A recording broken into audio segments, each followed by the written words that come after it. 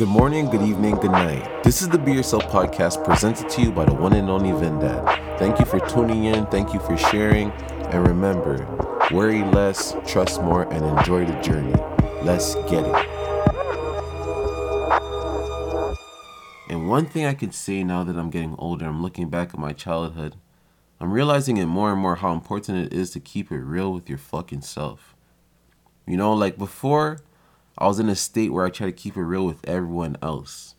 Yes, I'd keep it real with myself too, but it wasn't to the level of now. Now I'm just like, no, yes, whatever. I'm even keeping it real with myself. Like, you don't understand. I'll be sitting down saying, yo, should we eat that today? And then I'll answer back like, nah, that's going to make you feel like shit in the morning, bro. Just leave that shit alone. Like, it's that simple for me. It's like I have two selves, and man, it's like a spiritual awakening. Some people are afraid of it. Some people are afraid to change because they want to hold on to their past so badly, or they just don't want to embrace the present moment. But for me, man, like, I was looking for a change. Even though I knew I was the change. I knew everything inside of me is what I really needed. But I was looking outside for a change. Like, how can I get some help for myself? How can I become more understanding? How can I, and I end up just finding it in weird ways, like through talking to people, reading books and everything, sitting down in silence with myself and meditating, as I say, and through my diet. And I don't try to force my diet on anyone. The reason why I used to brag about my diet so much was because I was excited about it. But now I'm not going to tell anyone, oh, eat this, eat that. Unless they ask me, then that's all. Then I'll provide some type of explanation. But other than that, it is what it is. And it made me really think about how poor mentally I was. But in reality, I could have been at the richest points I ever been, like financially or whatever it was.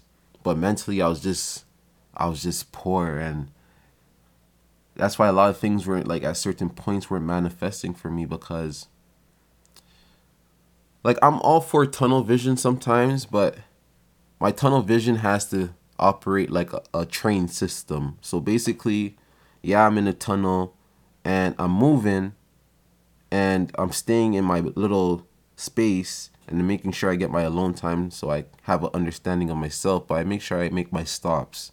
So I'll stop off at Leslie Station, pick up a few people. So me stopping at Leslie Station is me communicating with someone.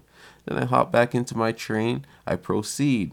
And sometimes, if the conversation's good, that person is on my train. So that thought is on my mind. Okay, that was a good thought, man. I like what that person said. That can benefit me. Then I'll pull up to Bessarion Station and see what's there for me. If it's not good, then that thought won't be on my mind. So I just leave that person off my train. Then I close the doors again and I travel again. Now I'm at Bayview Station.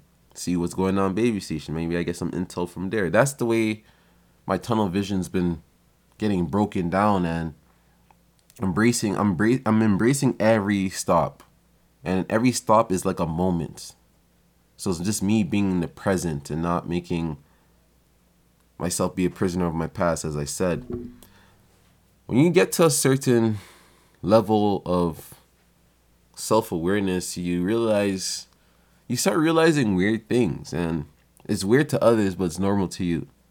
And it attracts people that have these different type of conversations about the world. And your mind just opens up more and more, and you're just like, wow, it's really cool that other people out there are like that. But as I was saying, man, keep it real with yourself.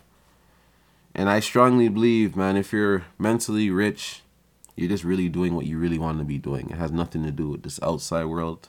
You're just mentally rich. You're self-aware with what's going on. You're leading by example. You're laughing as much as you can. If you need to cry, you'll cry. You're just feeling everything as you go. You're just living. Because that's what life is about, right? Living, thinking, breathing, doing all that type of shit. Life is like, it is what it is. It's not that deep. We just make it that deep, right? But it's just living, breathing, and thinking, man. That's all life is about.